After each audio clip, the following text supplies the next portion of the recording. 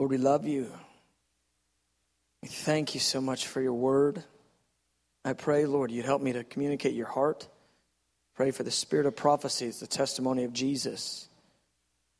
Help me to speak as an oracle and hold my hand tonight. We want to understand what the Spirit is saying to the church. We want to comprehend what's moving in the heart of God. Lord, speak to us as it relates to the building of the house of prayer, establishing a culture of prayer. Oh, we love you so much, Lord.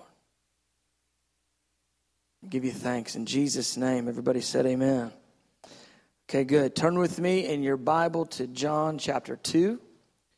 And we are going to continue a series we started last week called Cultivating a Culture of Prayer. And just to kind of set it back up, last week we talked about how in Matthew 21, Jesus, right there at the end of his life, he shows up in the temple courts.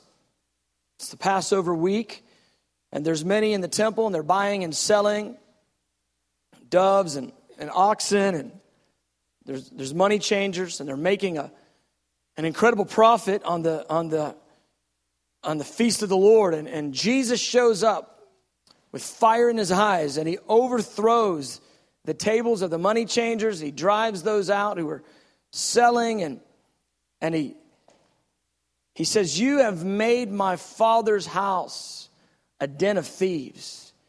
He goes, "My Father's house is supposed to be called a house of prayer, but you've made it a den of thieves." And we went through it last week in detail. What was he saying? What was he doing there? And essentially what he's saying is the corporate gathering of the people of God, it's to be known as the people of God are to be known as a praying people. My house shall be called a house of prayer. And that's a cliche that we kind of throw around here and there in the church.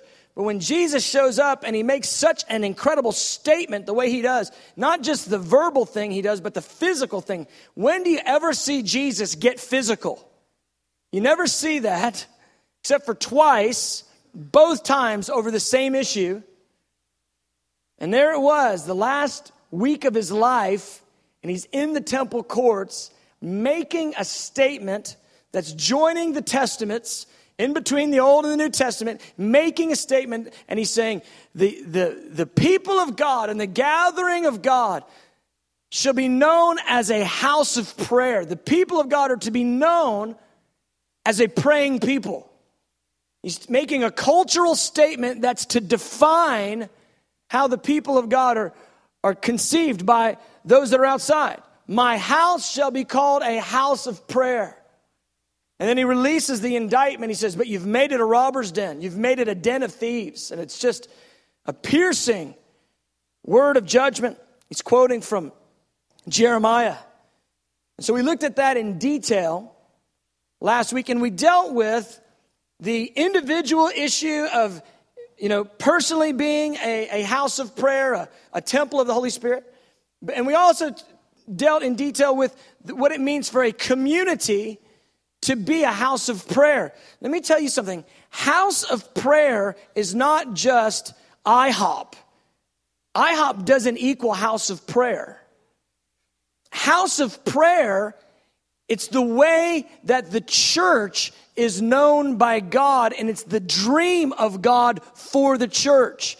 I'm not saying 24/7 in the way that we do it. I'm saying that the church, my house, God's house, shall be called a house of prayer. Well, in this age, the church is the house of God, along with the people of Israel. That house shall be called a house of prayer. And so in a certain way, you could say, when he's saying my house, he's talking about the church global. It's to be a praying church, known for its prayer life. So we talked about the individual issues. We talked about the corporate issue, and the dynamics of that, and what that means for us as a community. And how essential it is that we not simply have, and we're, in a sense, I just a little tremble over it. We're walking on the wild side over here. If Jesus shows up at the temple, throws over tables with fire in his eyes, and says, my house is to be called a house of prayer, and you've made it a den of thieves, you're not doing what it's supposed to be doing, I tremble that we would actually put that phrase in our name. It would be the most definitive statement of presumption to put house of prayer in your name and not actually live out the reality. And so I look at that, I go, oh Lord, help us, help IHOP Atlanta to actually live this corporate culture. Live out what this means, this dream that you had, that your house should be called a house of prayer. Your people should be a praying people, should be known for their prayer. We went through that in detail last week. Well, I want to focus on, that's the second time he went into the temple courts and overthrew the table. I want to focus on the first time that's in John chapter 2 this week. Because the language is slightly different, but there's revelation that the Holy Spirit gives to the disciples that are standing by and watching this thing that is really, really helpful that we've got to connect to. Because while Jesus is doing what he's doing, while he's making a whip and driving people out of the temple courts, Holy Spirit is helping the disciples deal with that.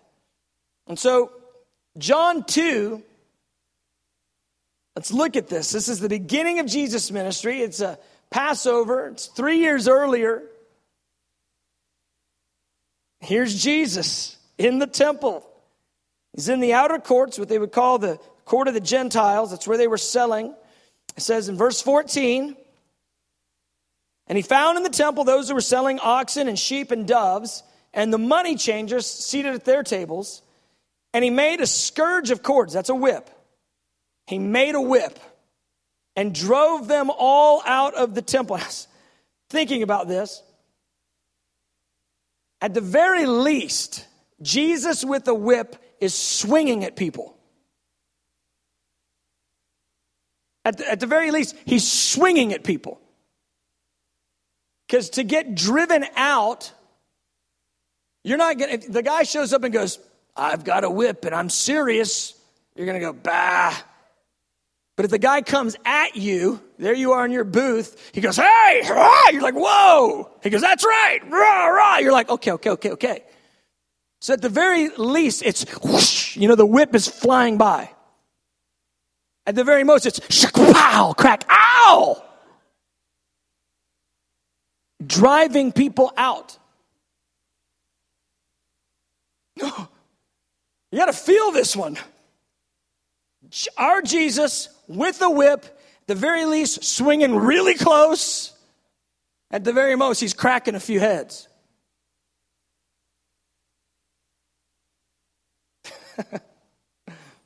We're all, I love you, Lord, and I lift my voice. He's all, Rah!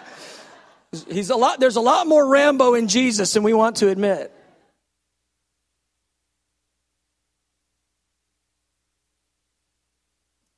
Drove them. How do you drive out animals? How do you drive out oxen? You hit them. He's hitting them. Pow! I've never tried to get an ox to move, but I don't think it's easy. He drives them out. Drove them all out of the temple with sheep and the oxen, and he poured out the coins of the money changers and overturned their tables. He's exerting himself, beloved. He is energized. He's making a statement. This is serious to his heart. And that's a major point we've got to get. He bookends his earthly ministry by making a major statement over an issue that's critical. It's serious to his heart. He never makes a statement in this manner any other time in his earthly ministry, but here over the same point, he bookends his entire ministry by making a physical display over the issue of the house of prayer. When you see temple, think house of prayer. When you see tabernacle of David, think house of prayer.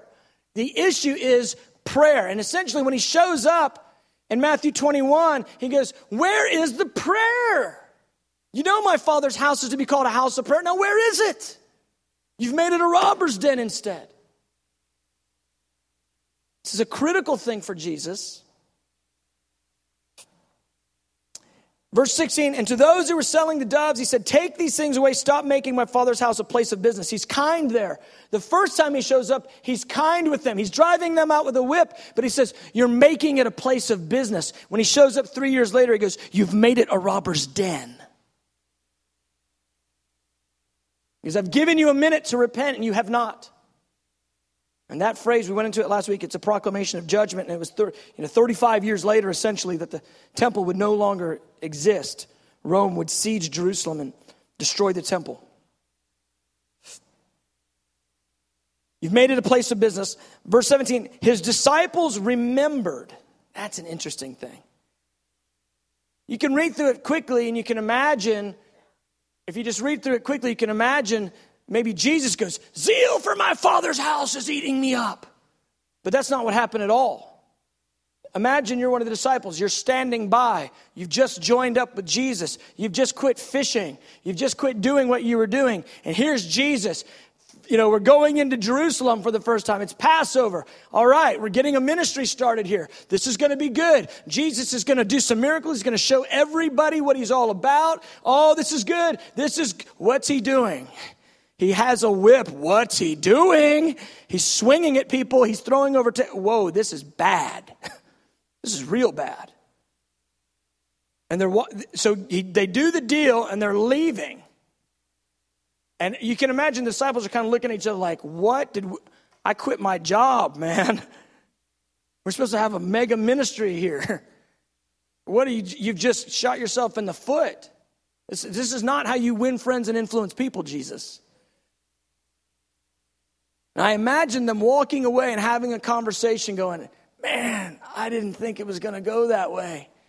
One of the guys says to the other guy, and the other guy goes, me neither, but when he was doing that, I think it's in the Psalms somewhere, that phrase, zeal for your house will consume me. He goes, I was remembering that phrase as he was doing that, and I realized that he's actually fulfilling that in front of us. And the other guy goes, that's so crazy. I was thinking the same thing.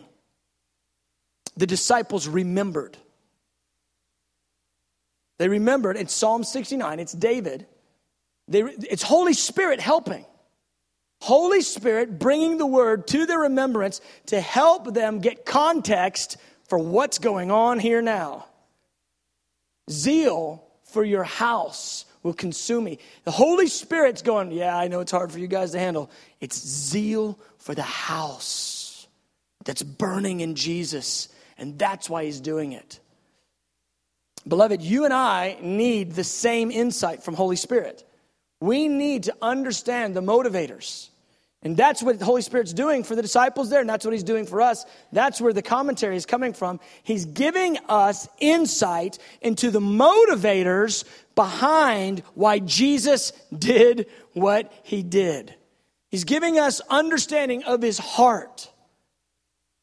And so it's as if the Holy Spirit's just saying, you've got to understand he's burning, he's eaten up, there's jealousy, there's zeal moving in his heart, and that's why he's acting the way he's acting. This issue is critical, and that's why he's doing this.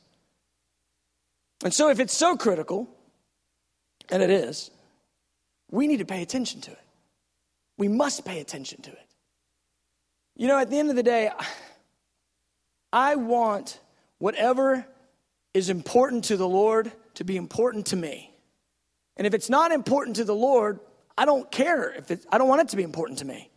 I know that there are things that are important to me that are not important to the Lord. But I ultimately want, and I pray for the people of God, and I pray for us, that whatever is important to him would be important to his bride. Amen?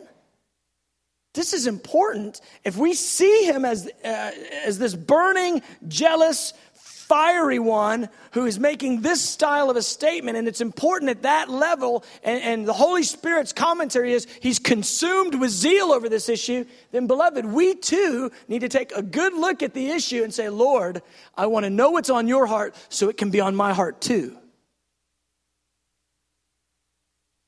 So let's consider it. Let's look at Psalm 69, where he's quoting this from. Zeal for your house will consume me. Zeal for your house will consume me. Now, again, at a glance, what that's saying seems obvious, but I want to just say this. That statement is loaded. It's got multiple facets of understanding. When David first penned it, I think it meant something to David. And I think it means multiple things to the Lord, and has several levels of revelation. The ones that I want to focus on are this. He says, zeal for my house. I think the my house is clearly twofold. It's potentially manyfold, but clearly twofold. My house, it's the house of prayer. Zeal for my house. Again, when you see temple, when you see tabernacle, think house of prayer.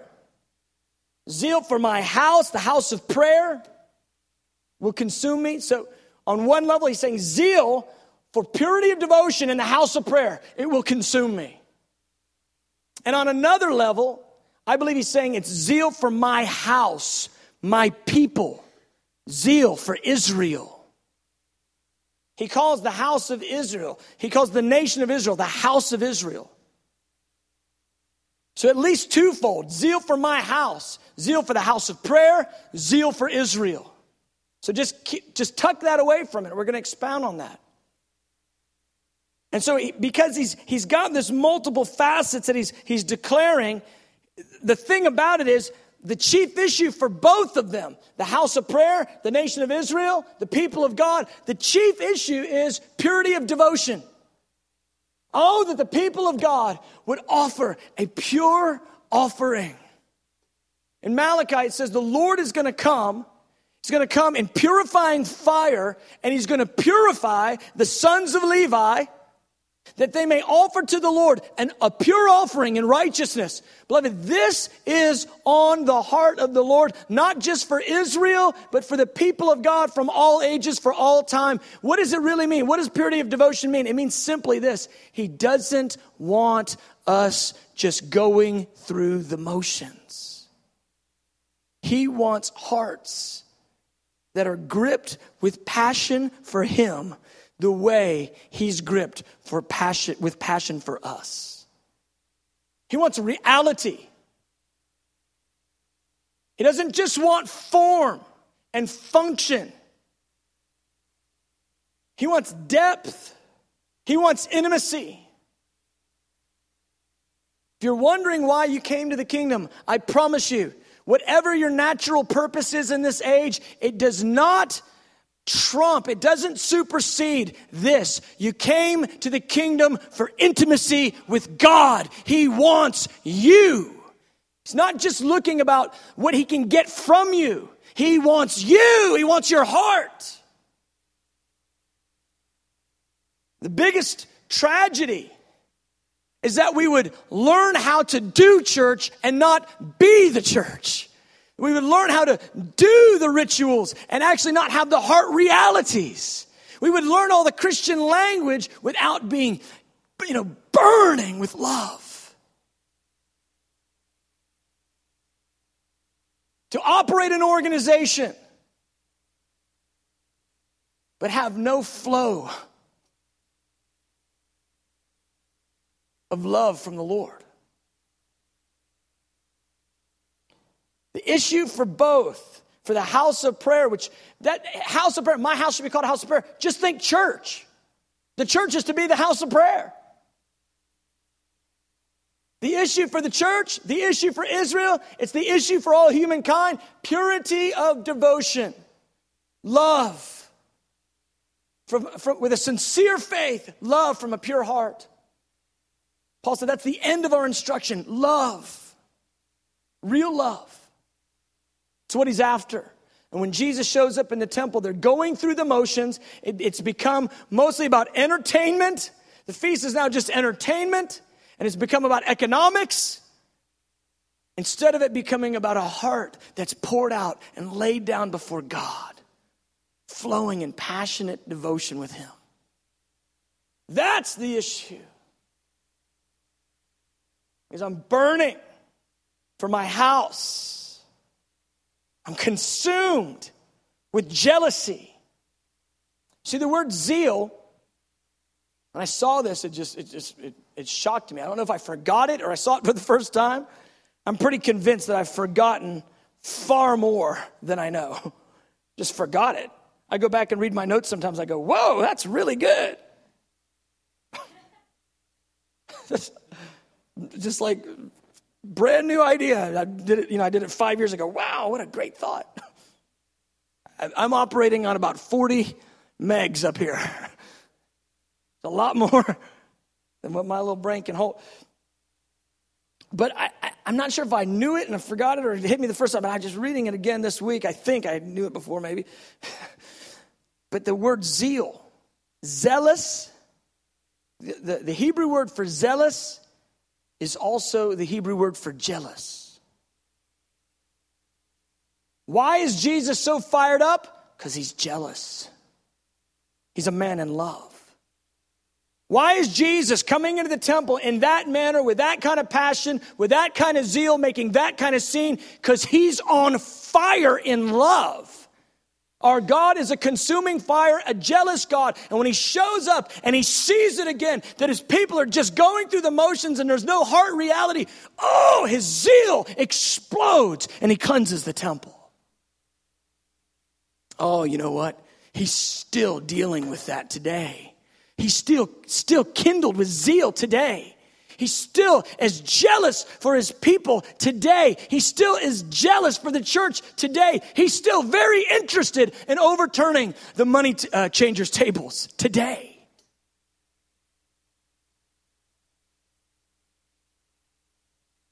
He's zealous because he's jealous. He's jealous because he's in love. Jesus is in love. He's passionate for his people. Consumed with love. We see him consumed with love, exploding in zeal for purity. So he gets the phrase from Psalm 69. Did you get over there? Psalm 69.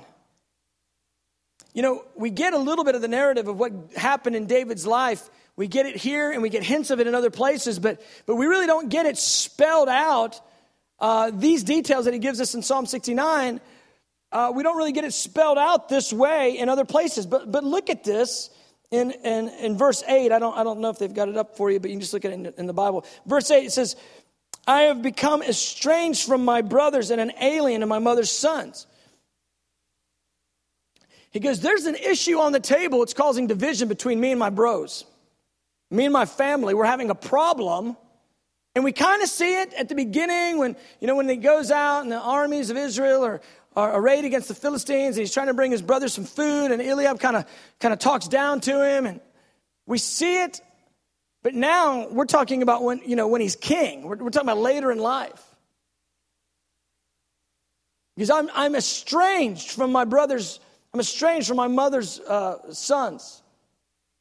There's a divisive issue on the table and it's separated our family. That's pretty intense. Well, what is it, David? He goes, zeal for your house has consumed me. Now, that's interesting. Zeal for your house, zeal for the house of prayer has consumed David, and it's become a divisive point in his own family. He goes, and the reproaches of those who reproach you, God, have fallen on me. When I wept in my soul with fasting, it became my reproach. And when I made sackcloth my clothing, I became a byword to them. He goes, the key issue that separated me from my family was my aggressive devotion to God and the issue of fasting and prayer and building the house of prayer. We don't really get this commentary anywhere else. I just think that's fascinating that they had a problem with it. Now here's the thing. When you meet intercessors, if you ever meet an intercessor that's kind of got that elite thing on them. They let me just say it, they need to repent, but how to win friends and influence people right there. But probably they haven't prayed as much as they say they do.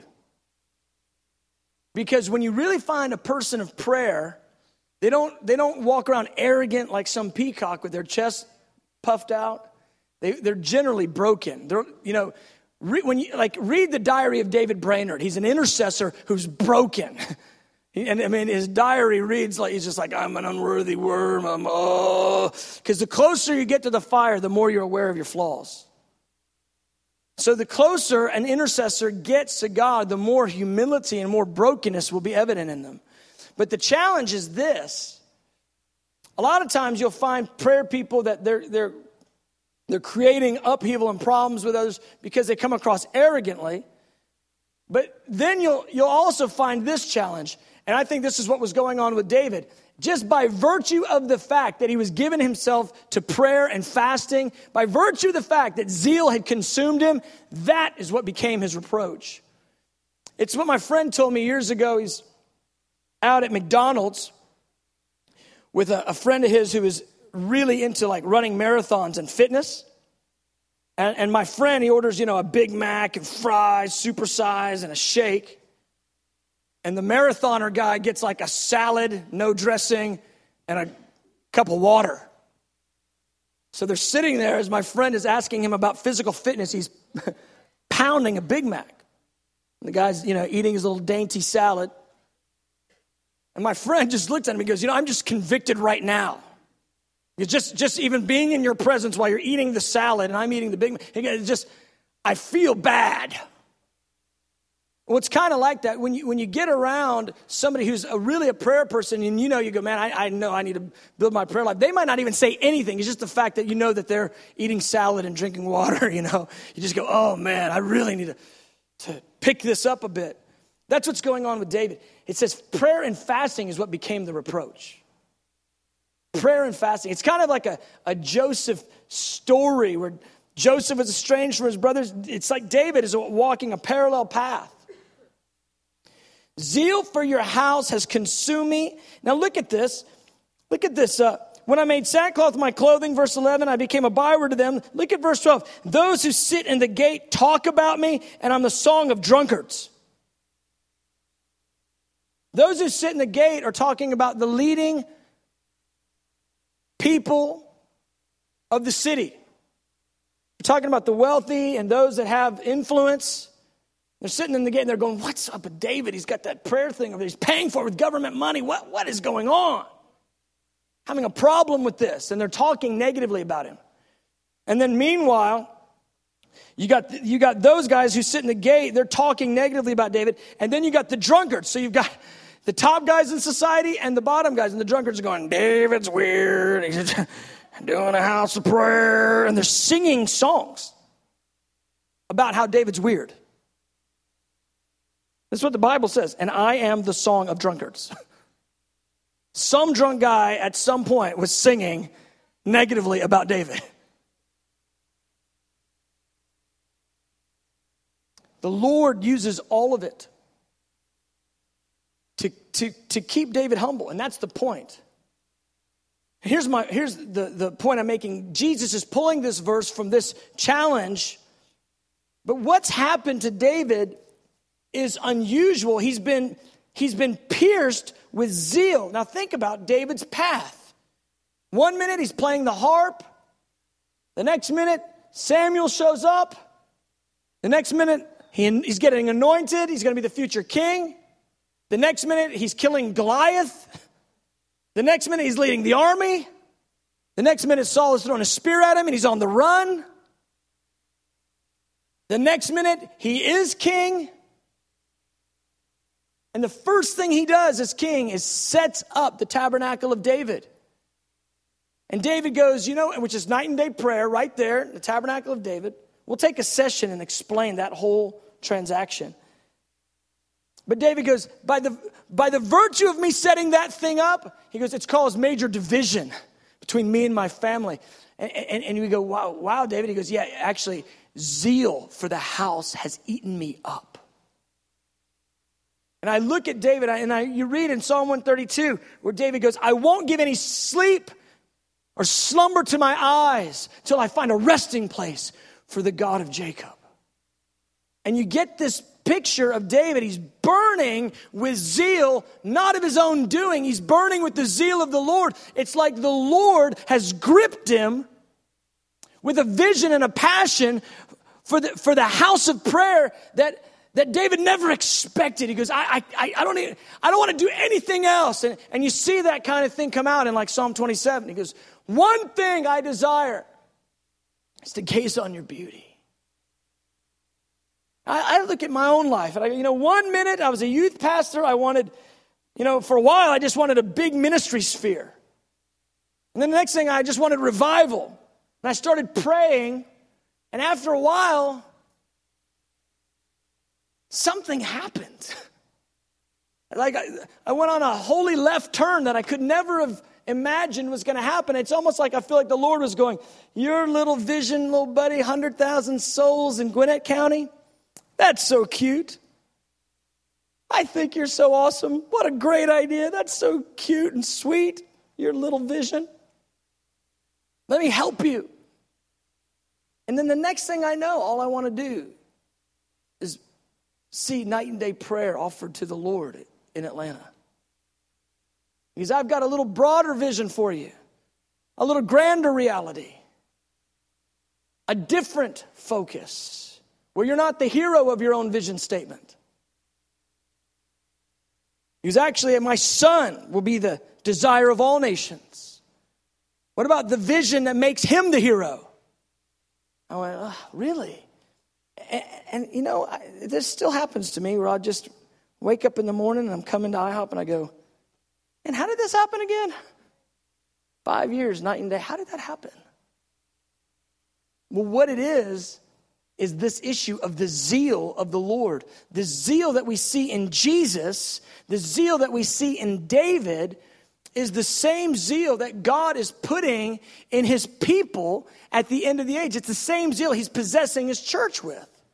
It's the same zeal that God is going to spread through the bride so that at the end of the age, the bride will be in unison with the Holy Spirit in a bridal identity crying out, come Lord Jesus.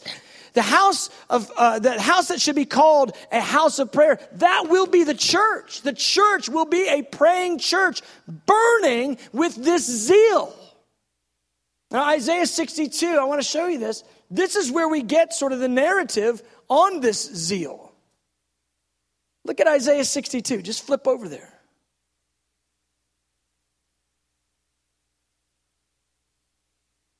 I want my heart to burn with what's burning on his heart. And if it's not burning on his heart, then I don't want it. There is a menu. There is a platter of things that are about to take place in the earth. There is a global Gentile harvest. There is a full harvest of Israel. There are massive judgments that are going to come on the planet. There is a global prayer movement that God's raising up. And it has multiple things that will be as a result of it. And the end thereof is the return of the Lord Jesus to the planet. This menu of events that's going to take place, it's all put in motion because of the zeal that's on the Lord's heart. Now look at this, Isaiah 62. Let me just lay this out. Isaiah 62, verse 1. The Lord is speaking through the prophet Isaiah. For Zion's sake, I will not keep silent, and for Jerusalem's sake, I will not keep quiet. The NKJV says, I'll give myself no rest until her righteousness goes forth like brightness and her salvation like a torch that's burning. So God says this. He goes, there's an issue that I have. It's on my heart. He goes, it's an issue that I won't shut up about and I won't rest about. Now, when the Lord says that, He goes, I won't keep silent and I'll give myself no rest about an issue. Don't you think that's a good issue for us to pay attention to? It's a good issue to take note of. He goes, yeah, for Zion's sake. He goes, she is going to burn with righteousness. He goes, I won't shut up and I won't stop until Zion burns, till she's a burning and shining lamp, till she's passionate and zealous for me. I look at that and I go, whoa, you have a serious desire for you to say it like this. And throughout the Old Testament, we see God make statements like this. Through Zechariah, he goes, I'm zealous for Zion with great zeal, twice. I'm zealous for Zion with great zeal. He says it this way in the NIV, he goes, I'm burning with jealousy for her. Ooh. So you're not going to get talked out of that? He goes, no! So we don't just replace that and put the church in there. No!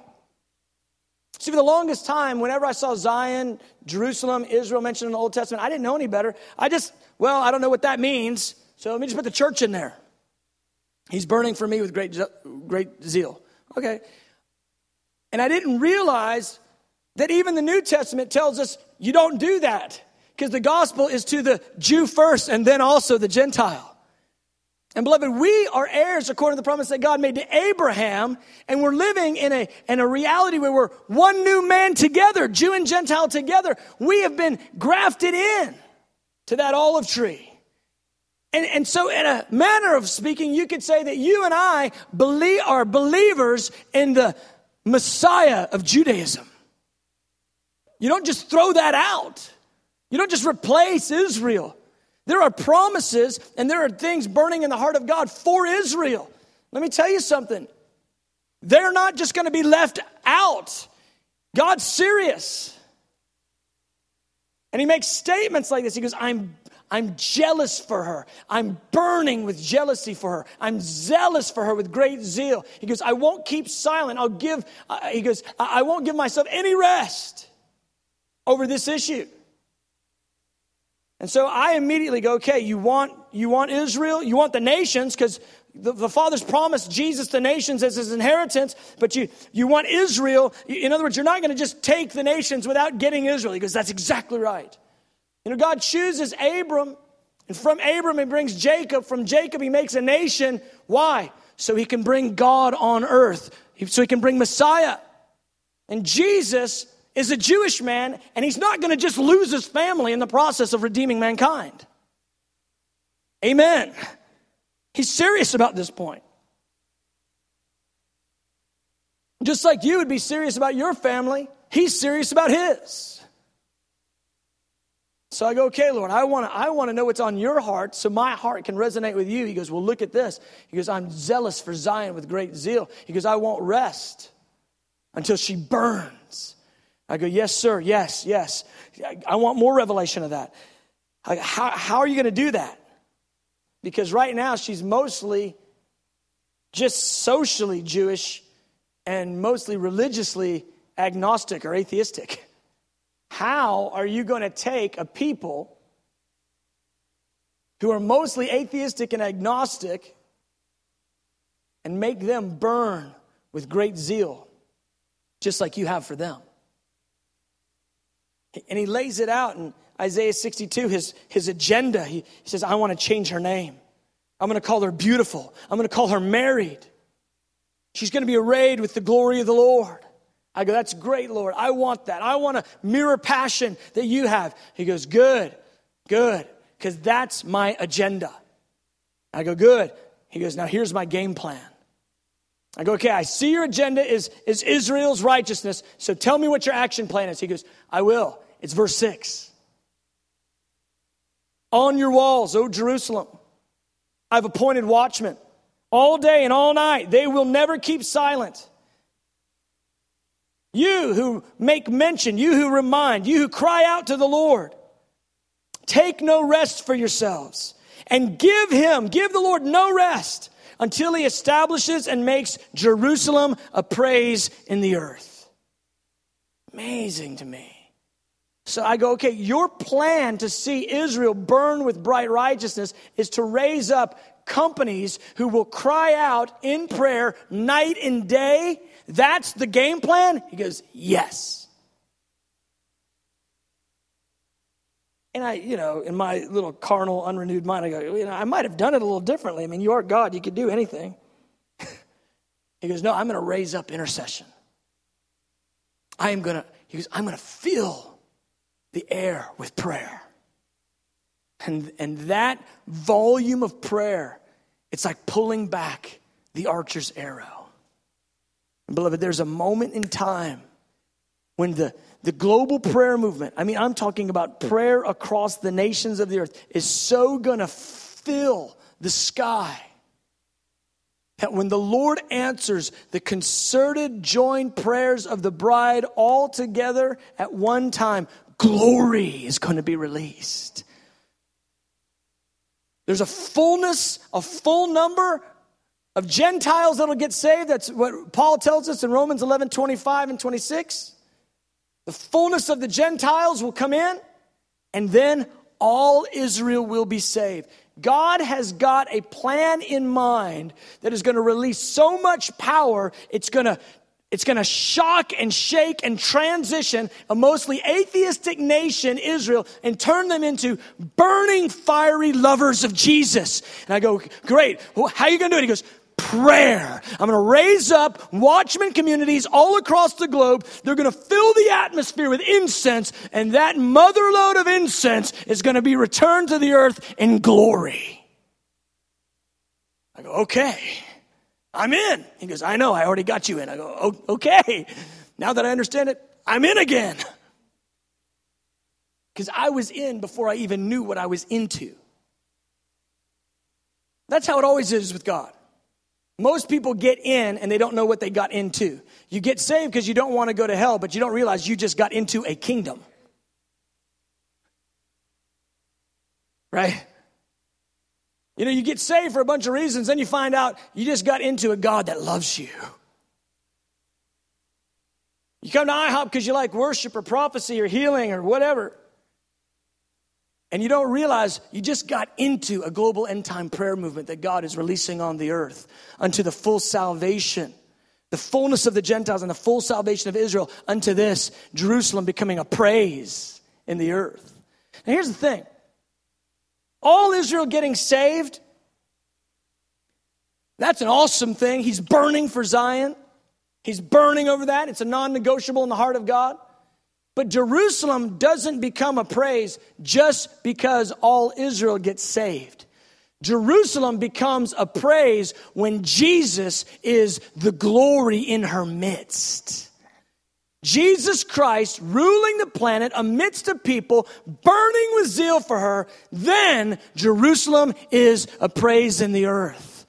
Beloved, these are the big picture plans that are on the horizon. Last week I talked about the individual application, the community application of what it means to be a house of prayer operating in a culture of prayer. This week I'm giving you the big picture. Why is he doing this? Why is he burning with zeal? What is going on? Why is there right now a global prayer movement taking place? It's because he's zealous for Zion with great zeal. He has an agenda. He's going to see a massive harvest of Gentiles unto the full salvation of Israel, and he's returning to the globe to rule and reign in Jerusalem.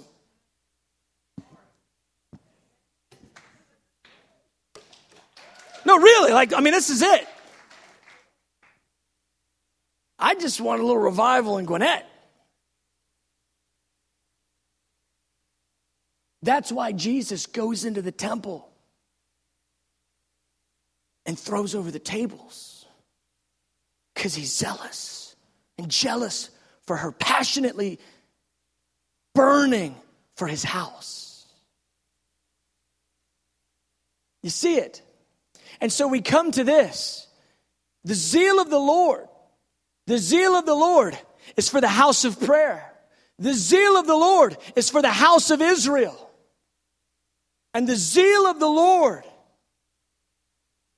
is for the coming kingdom of Messiah on the earth. Look at Isaiah 9. Let me just show you this. I'm going to land over here.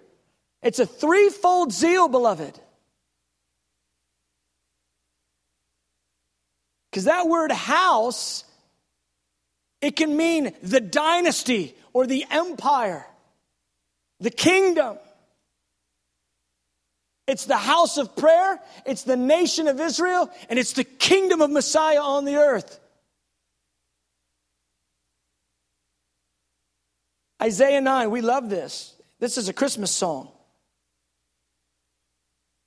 I know the Lord has to chuckle. I know he chuckles at me. We sing all sorts of stuff. We quote all sorts of verses. We don't know what they're talking about. We just like the tune. Unto us, child is born. You know, we just like that. We don't know what this is talking about.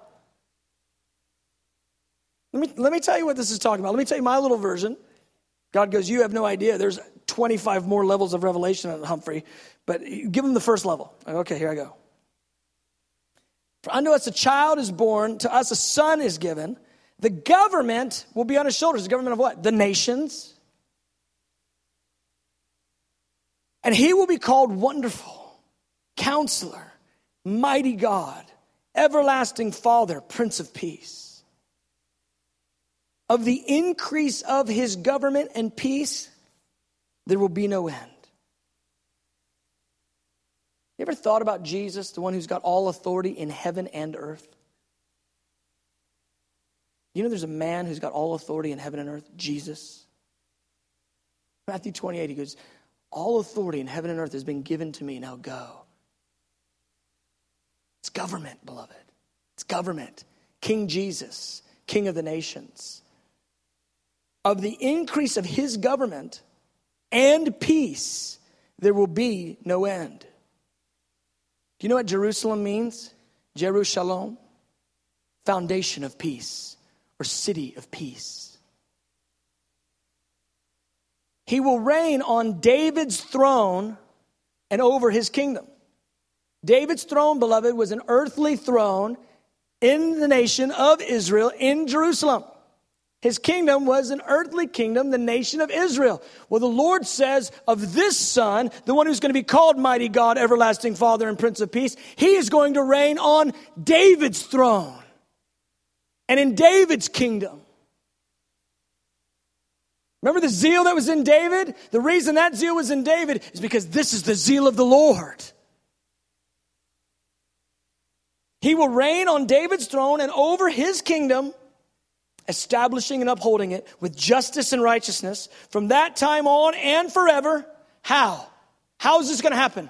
The zeal of the Lord will perform this.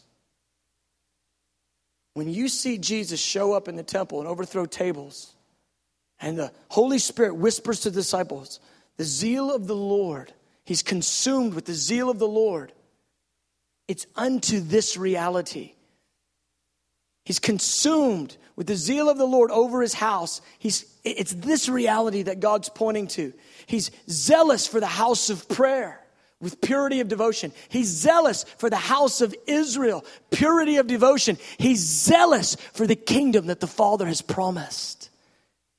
A people across the earth with the glory of the Lord covering the seas, covering the earth as the waters cover the seas, with the nations as the inheritance the Father's promised the Son. Beloved, I tell you right now, here is what's happening. I'm giving you the headlines. The Lord is causing all the streams to flow together as one river unto this, that the people of God would be consumed with the very zeal of the Lord unto these purposes.